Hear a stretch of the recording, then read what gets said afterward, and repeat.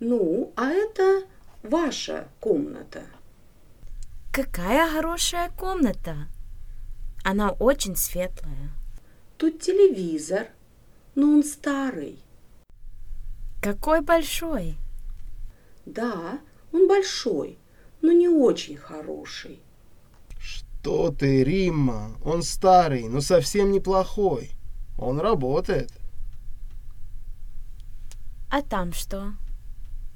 Там балкон и большое окно. Это большой плюс. А вон там наша комната.